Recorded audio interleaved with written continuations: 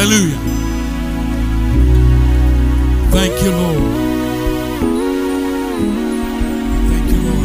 Hug your neighbor, if you would, before you take your seat. We do trust you, Lord.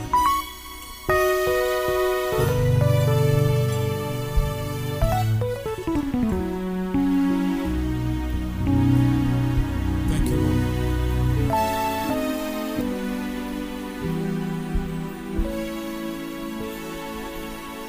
We believe you.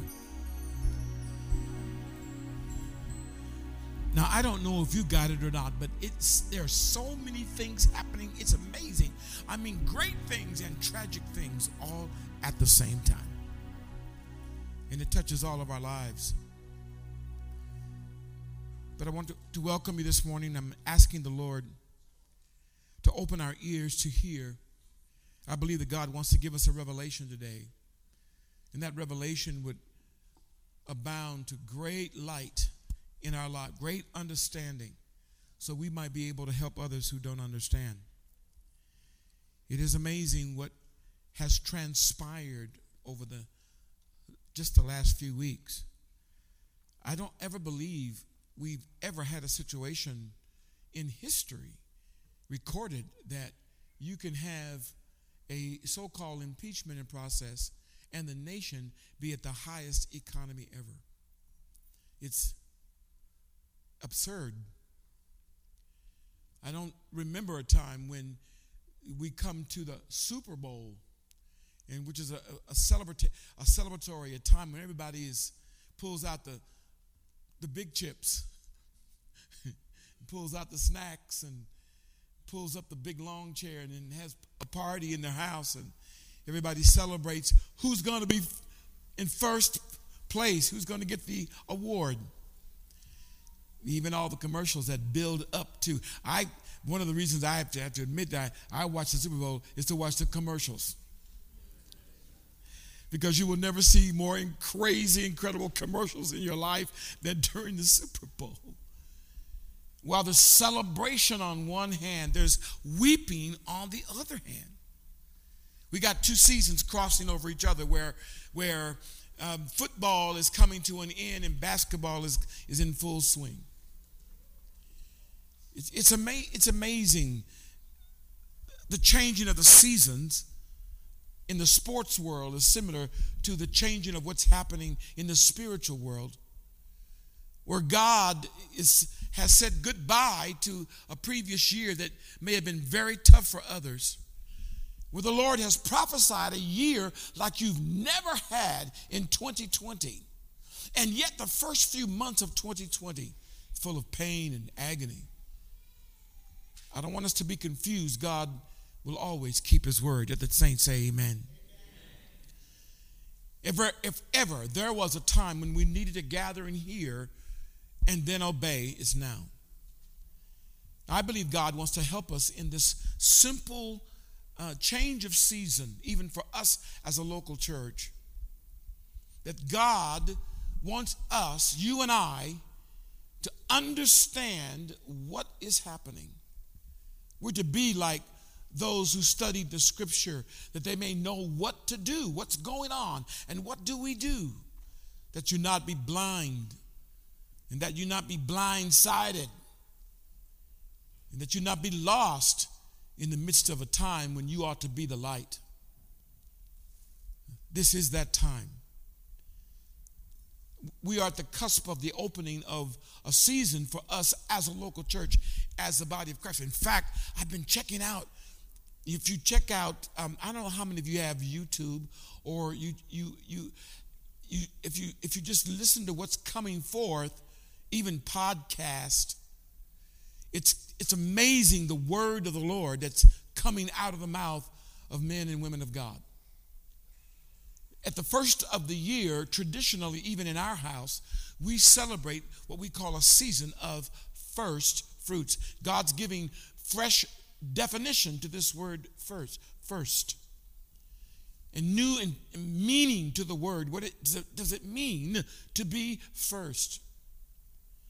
In the word of God, he makes it really clear about his position in our lives. his status before the body of Christ. The whole world doesn't understand it, but if anyone is to understand it, the body of Christ is to understand that God is first. And what it means to honor him as first in your life may be one of the pivotal scriptures for all of us. And Jesus gives us instruction. He says, seek first the kingdom of God and his righteousness, and all these things, he declares, shall be added to you.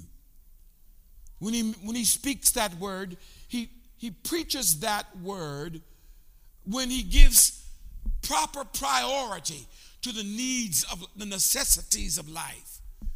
What you put on, where you live, your lifestyle. He actually refers to that when he talks about what a man is going to eat and where he's going to sleep and what he's going to put on, food and raiment. He's referring to our lifestyle. And most people are more conditioned to their lifestyle than their life in him. We give recognition to Kobe, all of his incredible accomplishments and the awesome lifestyle that he lived. But when all is said and done, the only thing that really matters is the life he had in God. First is a word that God uses in reference to himself. There can be no first unless there's a second. If you run a race all by yourself, you didn't come in first, you just came in. First means that there must be second, third, fourth, fifth, sixth, and so on. It's a word that refers to priority and place. It refers to the highest and the greatest prize. The seat of the highest honor. What you choose to honor before other things. When Jesus gives an invitation for who he is and to follow him, he makes it clear, you can't follow me unless you make me first. That is before everything else. Now, while others are screaming and others are preaching and others are selling their products, at the end of the day, what really will matter is who is first. Who is first in your life in priority? Who you first talk to in the morning? Whose life has a preeminence before you? He's king of the whole earth. All kingdoms submit to him. All of creation is from him. The Bible says that all things come from him, through him, and unto him, because he's first. The God we serve does not tolerate any gods beside him, because he's first. The God that we serve, the God that we worship, it's not like other gods. It's not like other religions that tolerate the worship of other things or other deities. Christianity is exclusive. The God of Christianity is exclusive. His person, who he is apart from all others. He makes a declaration about his firsthood and his personhood. He said, at the end of the age, every knee shall bow, every tongue shall confess that he alone is preeminent. He's Lord, King of kings and Lord of lords. The God you serve and the God I serve has no room for other gods. For gods determine your life. Who you worship, who you believe, who you follow makes the difference in the life you lead. And when he is first, everything else becomes second. There are many declarations about his firstness,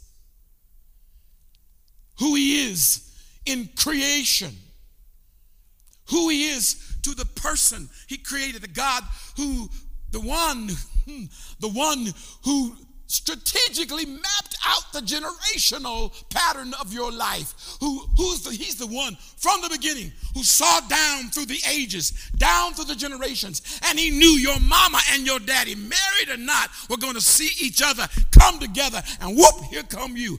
God didn't bring you here by accident. He's first, and he knows why you are.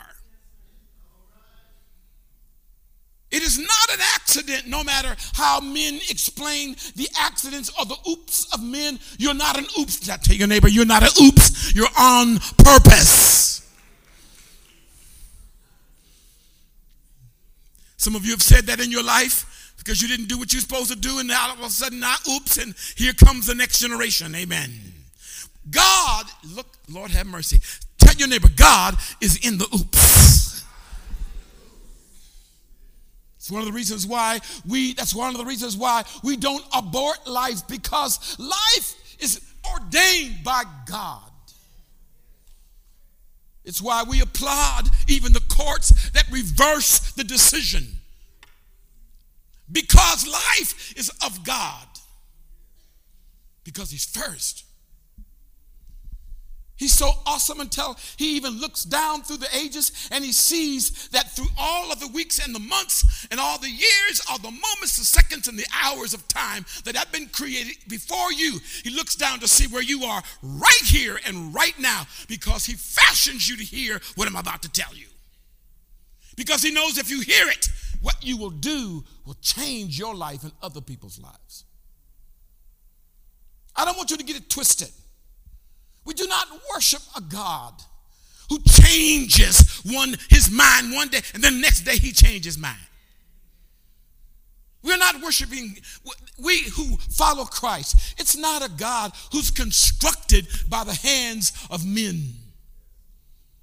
One reason why we give such credence to the scriptures and to the sacred letters, which we call the Bible, one reason why we give credence to that is because God has proven himself over and over and over in reference to his word. It is different when you talk about God. When you talk about other gods, it's something different. He makes declarations about himself that nobody else can make a declaration about and back it up. We serve the God we serve because the God we serve made a prediction in the days of his life, and he says, I will lay down my life and take it up again. In 3 days I will raise from the dead. His disciples were looking at him like he lost his mind. So they figured, well, we don't understand this, so you must be talking about something else. And he would say it again and again. No, I've got to go to Jerusalem, and there they're going to crucify the Son of Man, and he will raise from the dead. 3 days later. He spoke about it in parables in the first place when he said, this temple, this temple here, he said, this temple is nothing. In 3 days it'll be torn down, but I will raise it back up again. He was talking about his body himself. Christianity, the only faith where the God of the faith predicts his own death, dies, and then raises again. Lord mercy, Jesus. And when he raises from the dead, he does so with glory. And those that choose to believe, now they partake of that resurrection life. When Jesus refers to himself, he talks about himself and his commitment to his Father God. We need revelation about first, because first determines everything else. What you do first determines what happens next.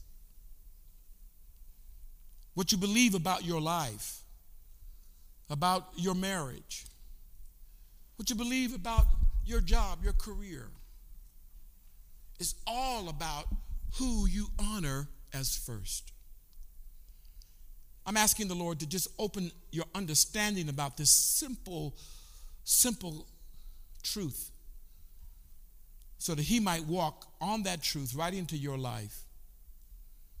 I want the Holy Spirit to bring you to a place of simplicity with this whole issue of why God must be, has to be number one in your life. If he's second, then when you have problems beyond your control, you get no help. If he's next, then the tragedy that you walk through, you have no answers for. If he is second place and something else is first,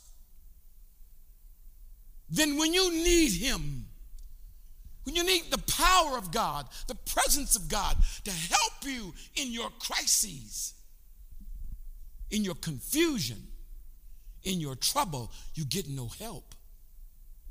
This is the problem with the mantras. This is the problem with other faiths that tell you all the things you've got to do. Everything from transcendental meditation to what herb you smoke to what food you eat. You know, there are people whose religion is caught up in what they eat. You are considered righteous or unrighteous based on your diet. And please don't misunderstand me. Some of our diets are horrendous. Some of the things we eat, if we really knew what it did to our bodies, we would quit. And then other of us are just so sanctimonious about it, our food almost has become our God. While other of us will say, no pig will ever come near my mouth. While other of us call it divine swine. Super Bowl party's going to happen tonight, so I wonder how many cracklings are going to be in the place. I don't know. Jesus stands above and beyond all of that. And he said, it's not food, it's not drink, it's not raiment, what you put on. It's him. Believing in him becomes the final test, the final measure. And so we have today the beginning and preparation of what we call first fruits, because we want to understand what is so incredibly important about first. First fruits you find in the scripture. You look up the word, you'll find it in several places in the Old and New Testament. In fact, God began to issue this principle with his people in the very, very beginning. And I pray that the Lord will help you to understand it. I'm just going to touch it, open it today. May the Lord help you to understand. And may the priority of your life please God. Because whatever your priority is going to determine your future and your destiny. First determines or declares who is Lord over your life. Whether your appetites, whether your other desires, whether it be your lifestyle, is that your God? You live for name brand. If you're not wearing name brand, you're not happy. If you don't have a certain level of lifestyle where you're living, you're frustrated. Who is first in your life? To understand this principle helps you to walk by faith, because without faith it's impossible, the letters say, it's impossible to please God without faith. Faith, as it were, I say to you even today, you have to eat in faith. Lord have mercy. What? Yeah. That's why you can't stand to make food of God, because you got to eat in faith, because at the end of the day, you don't know what you're eating, because you don't know who's handled your food before you ever ate it. Even when they say naturally grown, and What's the word I'm looking for? That organically grown. Oh, yes. Yeah. What they do, they put organic on the outside and charge you about a third more. Someplace you got to exercise faith to understand who's first in your life. Determines where you stand. It allows God to bless you so you can be a channel of blessing. So the scripture is clear to show us when you honor God first. I'm talking about the God of the Bible. I'm talking about his son, Jesus Christ. When you honor him first, you receive a special promise from God. And here's what he says. It's Proverbs chapter 3, verse 9 and 10. It said, when you honor God with the first of your increase, he says your barns, and speaking in terms of whatever you hold, for us our barns today would be bank accounts, will be filled and overflowing. Not only in your personal life, in your finances, your business, God wants to overflow. Why would God want to impact your economy? Because when God touches your economy, it advertises to everybody else who he is. When God blesses you, it's not just for you. Tap your neighbor and say, the blessing is not just for you. When God blesses your life, it's not just for you. It's for people that are not blessed and don't know what to do about it, who are worshiping other gods and not being blessed. I know that there's a controversy about those that worship other things that have the abundance of things. Things are good. But the Bible even brings understanding when it says a man's life does not consist in the abundance of the things he possesses. His life doesn't consist in the abundance. I think Kobe is a good declaration of that. That even though he had many things, what was most important to him was relationships. A first fruits offering actually is not the same as a tithe. A tithe, the word means 10%. So we're not really talking about that. We're talking about something different, something other than that. It makes it difficult for people to even talk about money and generosity and money if the one who controls all things is not first in their life. The Lord Jesus even said that I have a rival, and the rival is mammon, or that is the more material things. He said you will either serve one or two gods. You will serve God or mammon. That is what you get as a result of what you do.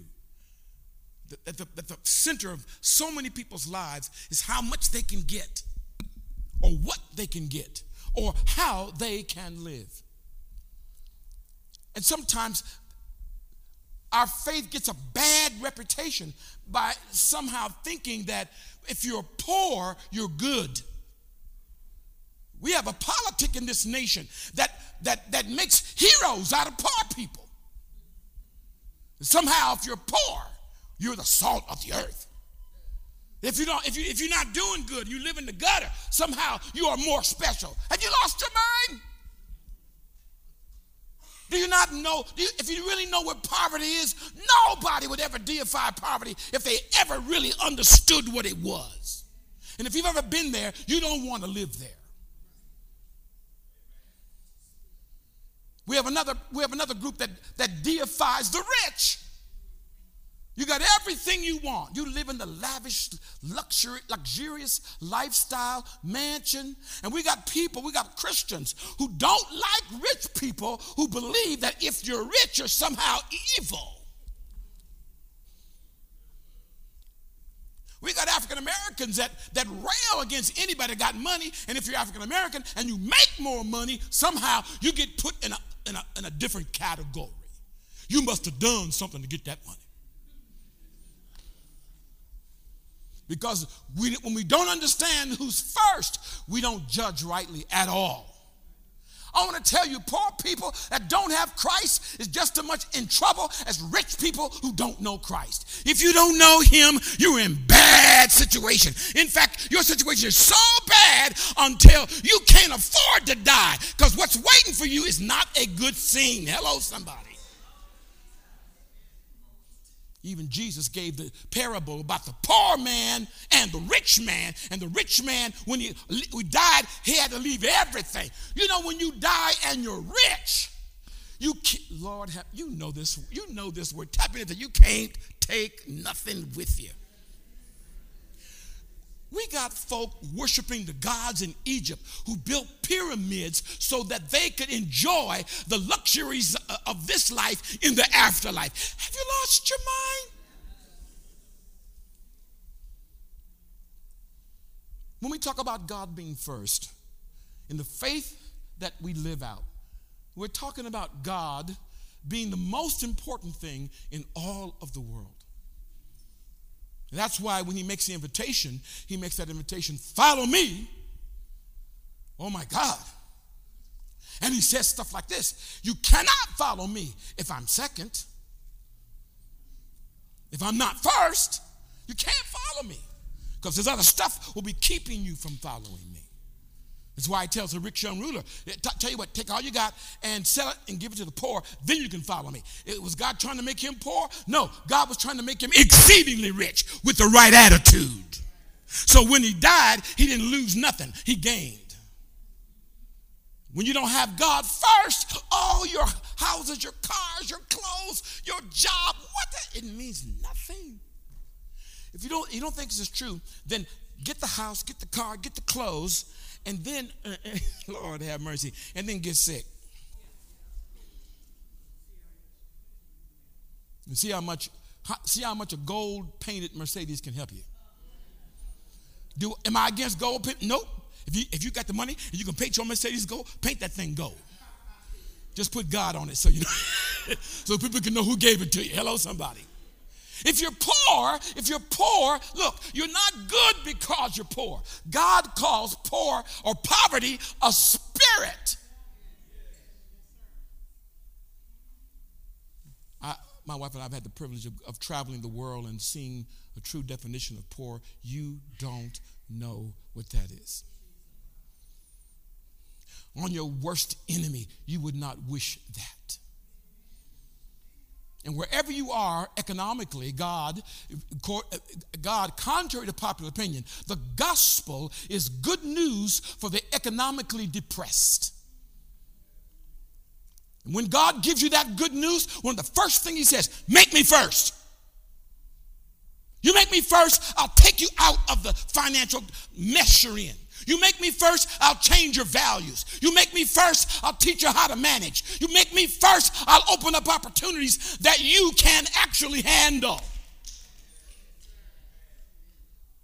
What God really wants is to eradicate that horrible attitude of poverty, and to eradicate that horrible attitude of hoarding and being better than because you have more money. You got to understand what it is for him to be first. And God has put some things in place to help us to understand that. Because you're wrong if you think God doesn't want you to prosper. And you're wrong if you think that your money gets you to heaven. Tap your neighbor. Tell him what I said. Your money won't get you there. Tap somebody and say, and your poverty won't either. Because you got folks who are poor and who are wicked. Are you hearing what I'm saying to you? Some of you have been in the presence of poor, wicked people. It's not good. Some of you all have been in the presence of poor, rich people. Both cases, I'd rather be in the presence of poor evil than rich evil, because rich evil got the power to make it hurt longer. I'm sorry.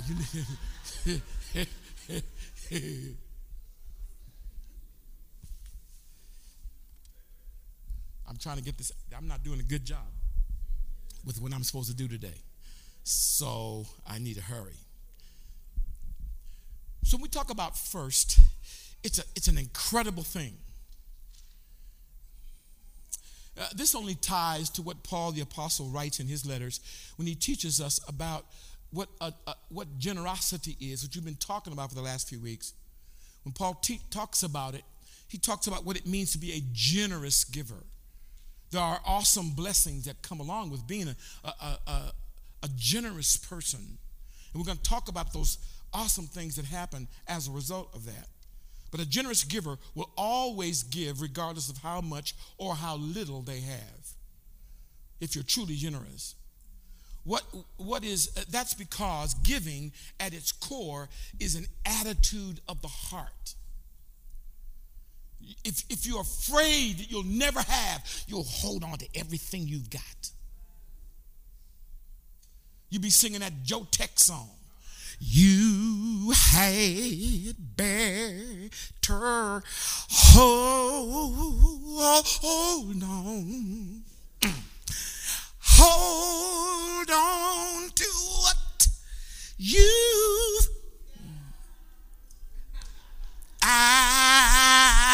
Y'all remember that? You have to be a little older. You have to be down the road to know that song. Raise your hand. I'm just kind of kidding. Raise your hand if you ever heard that song. I got 3 people. Yes, I understand. Man, in your life, I got to keep everything. I can't let nothing go. It's a horrible, horrible attitude. Paul talks about it. That's because giving at the core of it is something that has transpired in your heart. You are no longer afraid. The fear that you're born with, that means you're not going to have nothing, or it's always going to be this way, or somebody's going to take it. That fear gets lost when Christ is first. Everything will be tested. When you truly are a giver, then everything gets tested in your life. Your trust in God, your moral fiber gets tested. Your commitment to honor pledges, all that gets tested when you are truly a generous person. Your ability to internalize the truth that God will supply all of your needs, that gets tested when you are a generous person. Charlie Tremendous Jones. Some of you might remember him, those of you in the business field, in the motivational speaking field. Charlie Tremendous Jones. He said, and I quote, "You can't really enjoy anything without sharing it. And this includes your faith, your love, your talents, and your money." The truth is, how life works, how God has devised life to work, whatever you have, if you keep it, you don't really get to enjoy it because you're too busy trying to protect it. You can only really enjoy your life when you give it away, when you release it. It's one of the great truths of the kingdom of God, of the message of the gospel. Here's the way it works. God so loved the world that he gave his only begotten son. That whosoever believes in what he gave, whosoever believes will not perish, but have life eternal. Whatever you try to hold on to, usually, if you try to hold on to it, it usually will destroy you. You know, you're married to a wife, and you're trying to get her to stay with you, trying to get her to be faithful, so you want to know where she is every moment. Call her on the job 4 or 5 times a day. Send the detectives out to see if she's doing right. You didn't watching that TV show, what's it called? Cheaters, yeah. Miserable, amen. God never intended it. Are you still breathing, saints? God intended that when you are married, you love, and love releases each other. And in releasing each other, you get each other. It's a whole different, but it's because Christ is first. It does test who you really believe in when you consider what is the first thing in your life. And here's something about God I love. That no matter how much you give, God will never allow you to give more than he gives back to you. Because that's the nature of your Father in heaven. That's why people who have been freed in this category are wonderful to be around. Because I know a friend of mine, we were just giving things away, and a friend of mine came by, and he knew I loved that coat. And so he didn't really want it, but he was just testing me. So he said, I really like that coat. I said, you a lie too. It's amazing though when you really seriously, when you think, well, I'll let it go. Something in your heart where you're no longer afraid. When God is first, you know where it came from, and you know who is the supplier. Remember this: the farmer who plants only a few seeds gets a small crop, but the one who plants generously will get a generous crop. You must each decide in your heart how much you're going to give.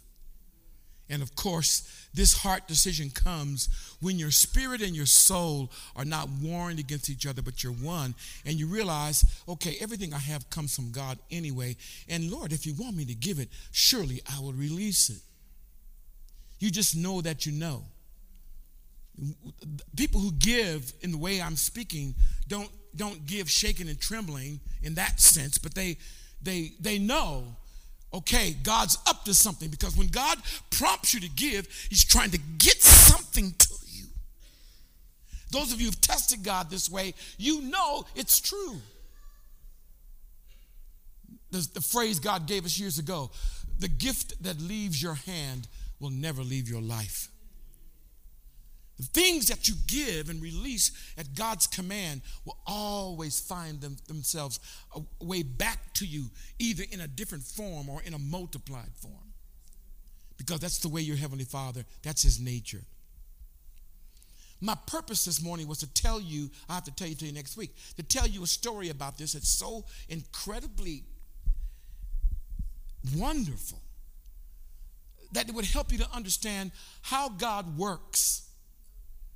Because there's not a person sitting here today that doesn't have desires in their heart, things that they want, things they desire to have. And by the way, if you're sitting here today and you don't want nothing and you have no desire in your heart at all, we're going to call up there to the cemetery and make sure you got a grave plot. Because it won't be long. You won't be here. God places desires in the hearts of his people and teaches us how to receive them. Don't give, the Bible says, don't give reluctantly or in response to pressure. When you are in faith, you are not anxious. God loves a person who gives cheerfully. That's the Bible's description of attitude of somebody who gives. They have a cheerful attitude about it. They're not upset about it. This is not about a highway robbery. I have been in situations, even in the house of God, where it was just amazing. It was horrible. This is not this is not manipulation. When God begins to talk to your heart about what you have and about what he wants you to give, he's trying to teach you, educate you, help you understand his nature, that he lacks nothing. We're the ones who need what he has. But unfortunately, you can't get for many of us, you can't get what you want until you deal with what you've got. The way you hold what you've got, it may be keeping you from getting what you really want. God is the one that teaches us this principle. But when God is first, when he's first, it changes everything. So he told the children, I'll close with this. He told the children of Israel, he said, look, and keep this in mind, they've been slaves for 400 years. This is not the story I'm going to tell you next week, but I'll tell you this one right here. They were slaves for 400 years. Now, as a people, African Americans who actually go to get African American history, understand that slavery was a 400-year process. And a lot of the people who were in slavery relate to this story in the Bible because Israel, again, was in captivity for 400 years. And as a slave, you don't get to do what you want to do. You do what everybody else wants you to do. You work hard, you receive little. It's a horrible lifestyle to be in slavery. Some of you have never been in slavery, so some of you have forgotten your history, so you don't appreciate the freedoms you have right now.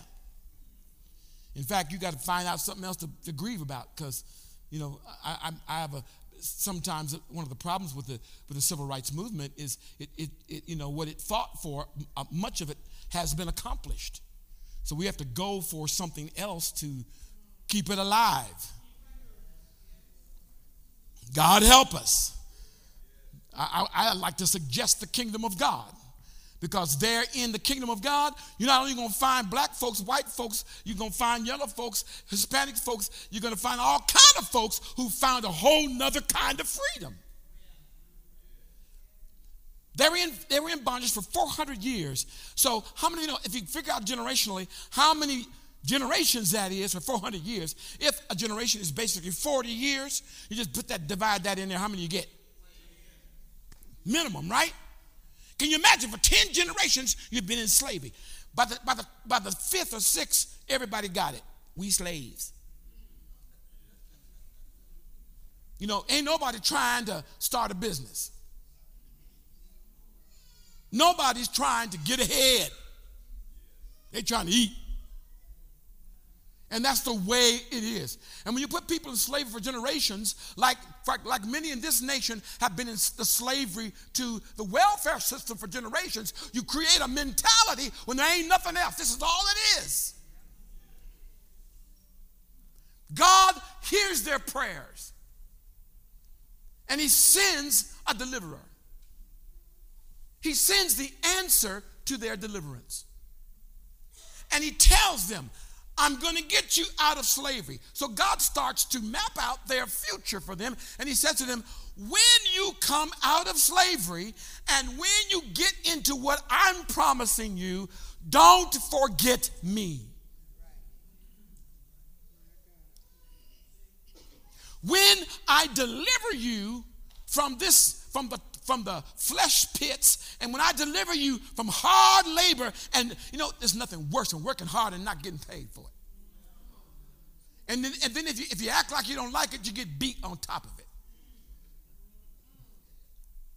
God said to them, when I deliver you out of this slavery, this is God who's first. He said, I hear your prayer, and God set up the whole nation, set up the whole political, geoeconomic, set it all up for them. And he says, I'm gonna get you out of here. But let me tell you about your future. And by the way, if you don't believe this, go to South Africa, you'll know exactly what I'm talking about. When you come out of slavery, you need something to help you with freedom. I'm sorry you don't understand that. Because if you're being compelled to do something, and now you can have choices, you gotta deal with and manage those choices. And so the Lord said, when you come out, don't forget me. And here's what I want you to do. I want you to take every first of your crops, every first of your produce of your business, every first of any of your enterprises, even when you have a child for the first time in freedom and not in slavery, I want that child.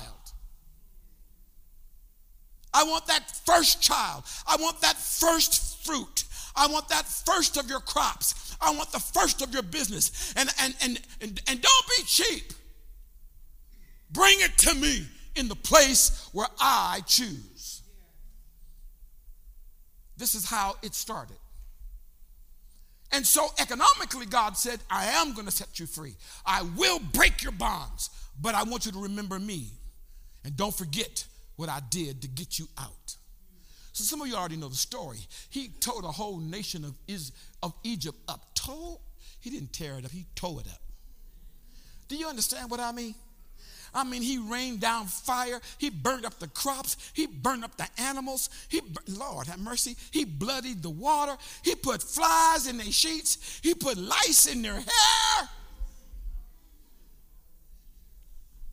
Because the leader of that nation said, what God you talking about? Moses said, I'm going to show you what God I'm talking about.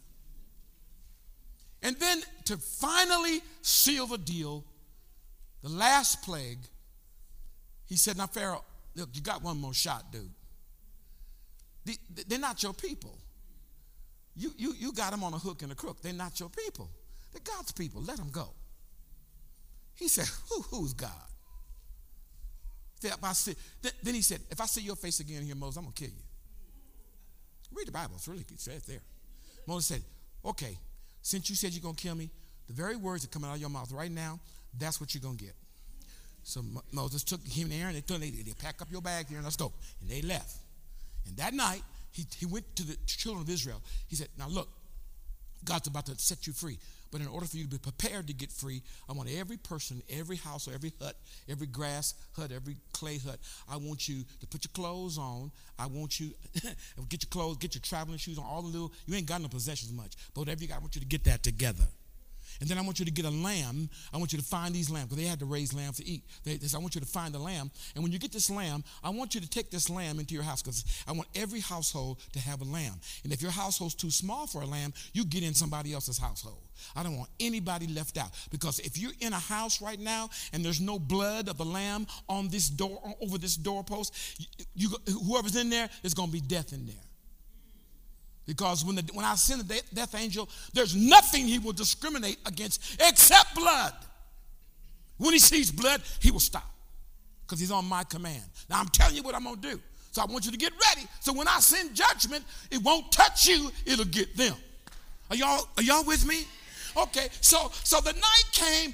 Egypt don't know nothing about blood, except they drinking it and eating it. They have no idea what that's all about.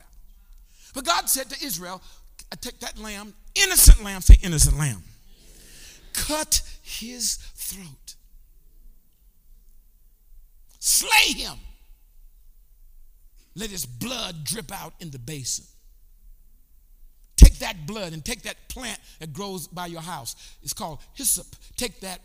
The other translation of hyssop, by the way, later on is tongue. I'll explain that later. He takes a hyssop, dip that hyssop in the blood, and put it on the doorpost, because I'm about to bring judgment economically. I'm about to bring judgment in terms of morality. I'm about to bring judgment in terms of life itself. I'm going to bring that judgment on the whole land. And the only way you can be saved is you have to be in a house that's covered, come on y'all, with the blood. That night the angel came. He was ravaging, merciless. He had no regard for black, white, rich, poor. The only thing that he would discriminate in was blood.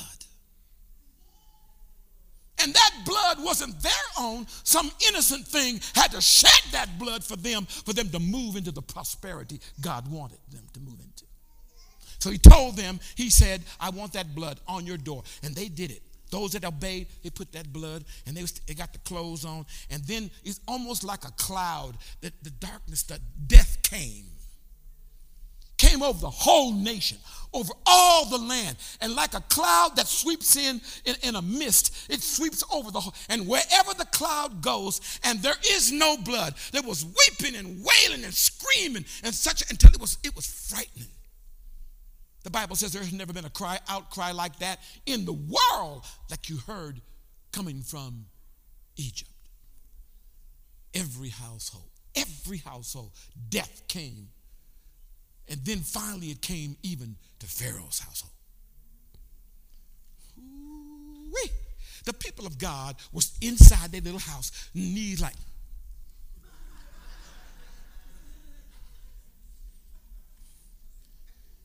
Because they were coming in contact with the God who said, I am thirst. He said to Pharaoh before this, he said, Pharaoh, Israel is my firstborn. Here's the word. You can go there in Exodus chapter 12, check it out. Israel is my firstborn. Let my son go. God giving him a chance.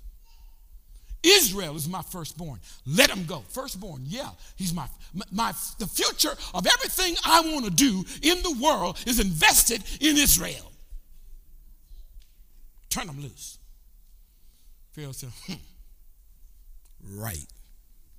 I'm going to tell you something. When that cloud came up in Pharaoh's house and he went to the crib because the baby wasn't moving, and if you put a mirror by the nose, it wasn't cloud, because there wasn't no breath coming out the baby.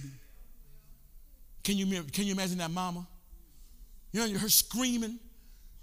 Pharaoh in his proud self bent over because he with grief, because he can't handle, and he realizes this happened because of my own stubbornness. Can you imagine? Screaming, hollering, weeping, and wailing. And Moses said, when the daylight comes, I want you to get out of here. You think first is not important to God? I'm going to slay a nation over the first. And so it was that in the morning, all of Israel came out of their houses, had their possessions. They took that lamb, by the way, they ate that, they roasted that lamb, and they ate it, and it was to be the strength that they needed to get into the promise that God had for them, to live the life that God really wanted for them. He did it with the principle of he alone being first. He said, when you get in the land, remember me. So I want the firstborn child, the firstborn cattle, the firstborn lamb. I want the first of your crops. I want the first of your business. He said, bring it to me to honor who I am. Who am I? I'm first. And remember what I bought you from. Well, are you going to kill the children? No. Bring the children to me and give them to me in dedication. And then I'll take as a substitute an animal that bleeds. Slay them and put their blood on the altar, and your child will be saved. Lord, what is God doing? This is the God you and I serve. Because first things are the absolute most important things. And I want to say to you, everyone sitting here today, do I have music? I do. Watch this. Music. See it? I work.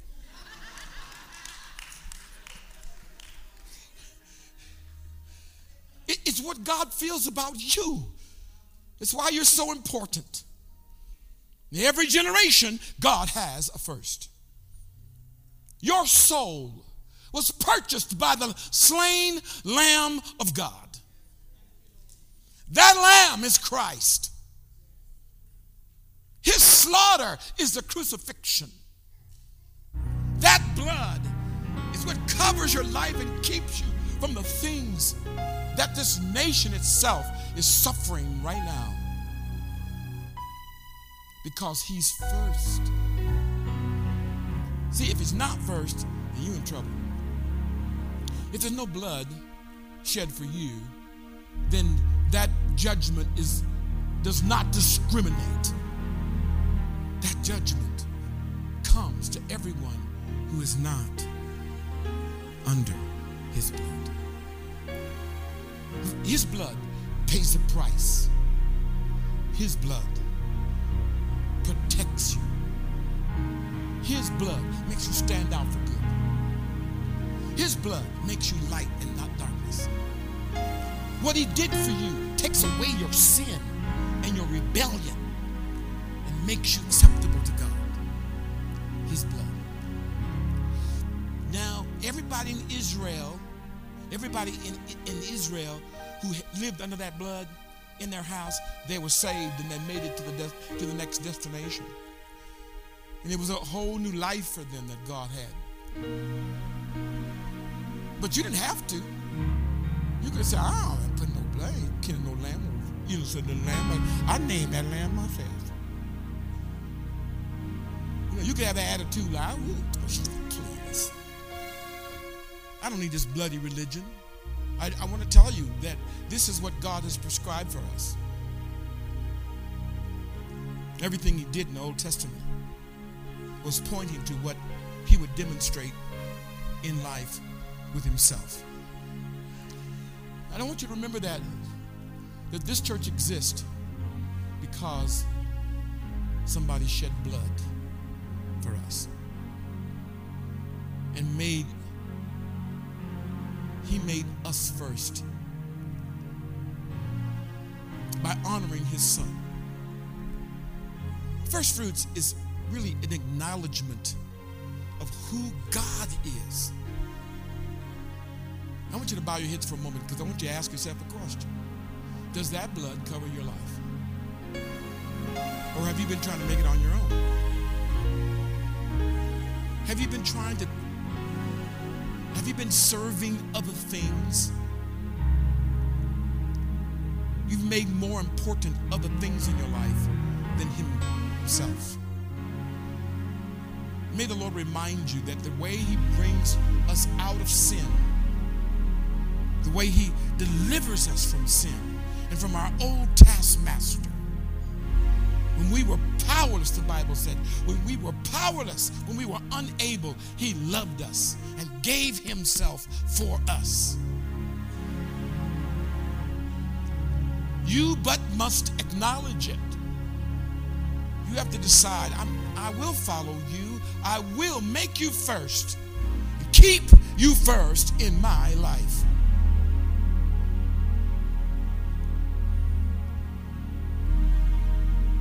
He promises you, I'm going to deter the judgments.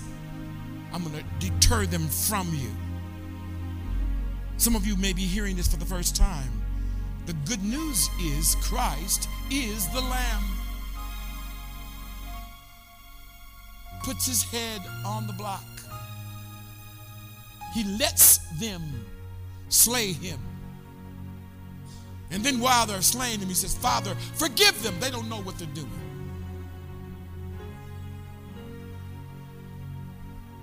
So that you and I might have a remedy for the false gods and the false religion and the false hopes. We don't know how life works. And we've tried everything. We just experiment. I've met folks lately, they just experiment with everything. If it sounds good religion, they do it. They have no clue. Christ comes to make his declaration. He's first. He's Lord of all. And I pray for you today that that blood covers your life.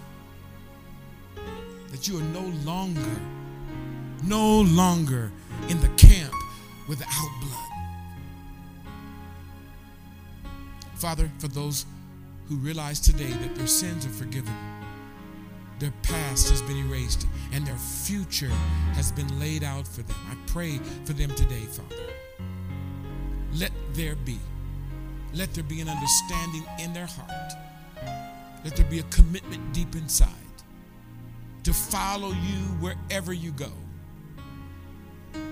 Let them receive the true family you have for them. I thank you, Heavenly Father, for the unspeakable gift of grace and forgiveness of your Holy Spirit. I pray, Lord, for those who have not received, may they receive, may they believe today that if we believe on him and him alone for the forgiveness of our sins, and we confess with our mouth that you are first, you are Lord, that we shall be saved. I thank you for that today. And I praise you not only for saving us, but even as you did your people, giving us a direction where to go, what to do. I praise you and thank you for the Lamb. Thank you that you raised him from the dead to ensure that what he did was accepted. May it be so in the life of every person. In Jesus' name, amen. Come on, stand to your feet. Amen. Stand to your feet. Next week, we're going to open our first fruit season. Those of you who are familiar and you know about it, then take this week and pray about it. This should come out of your heart.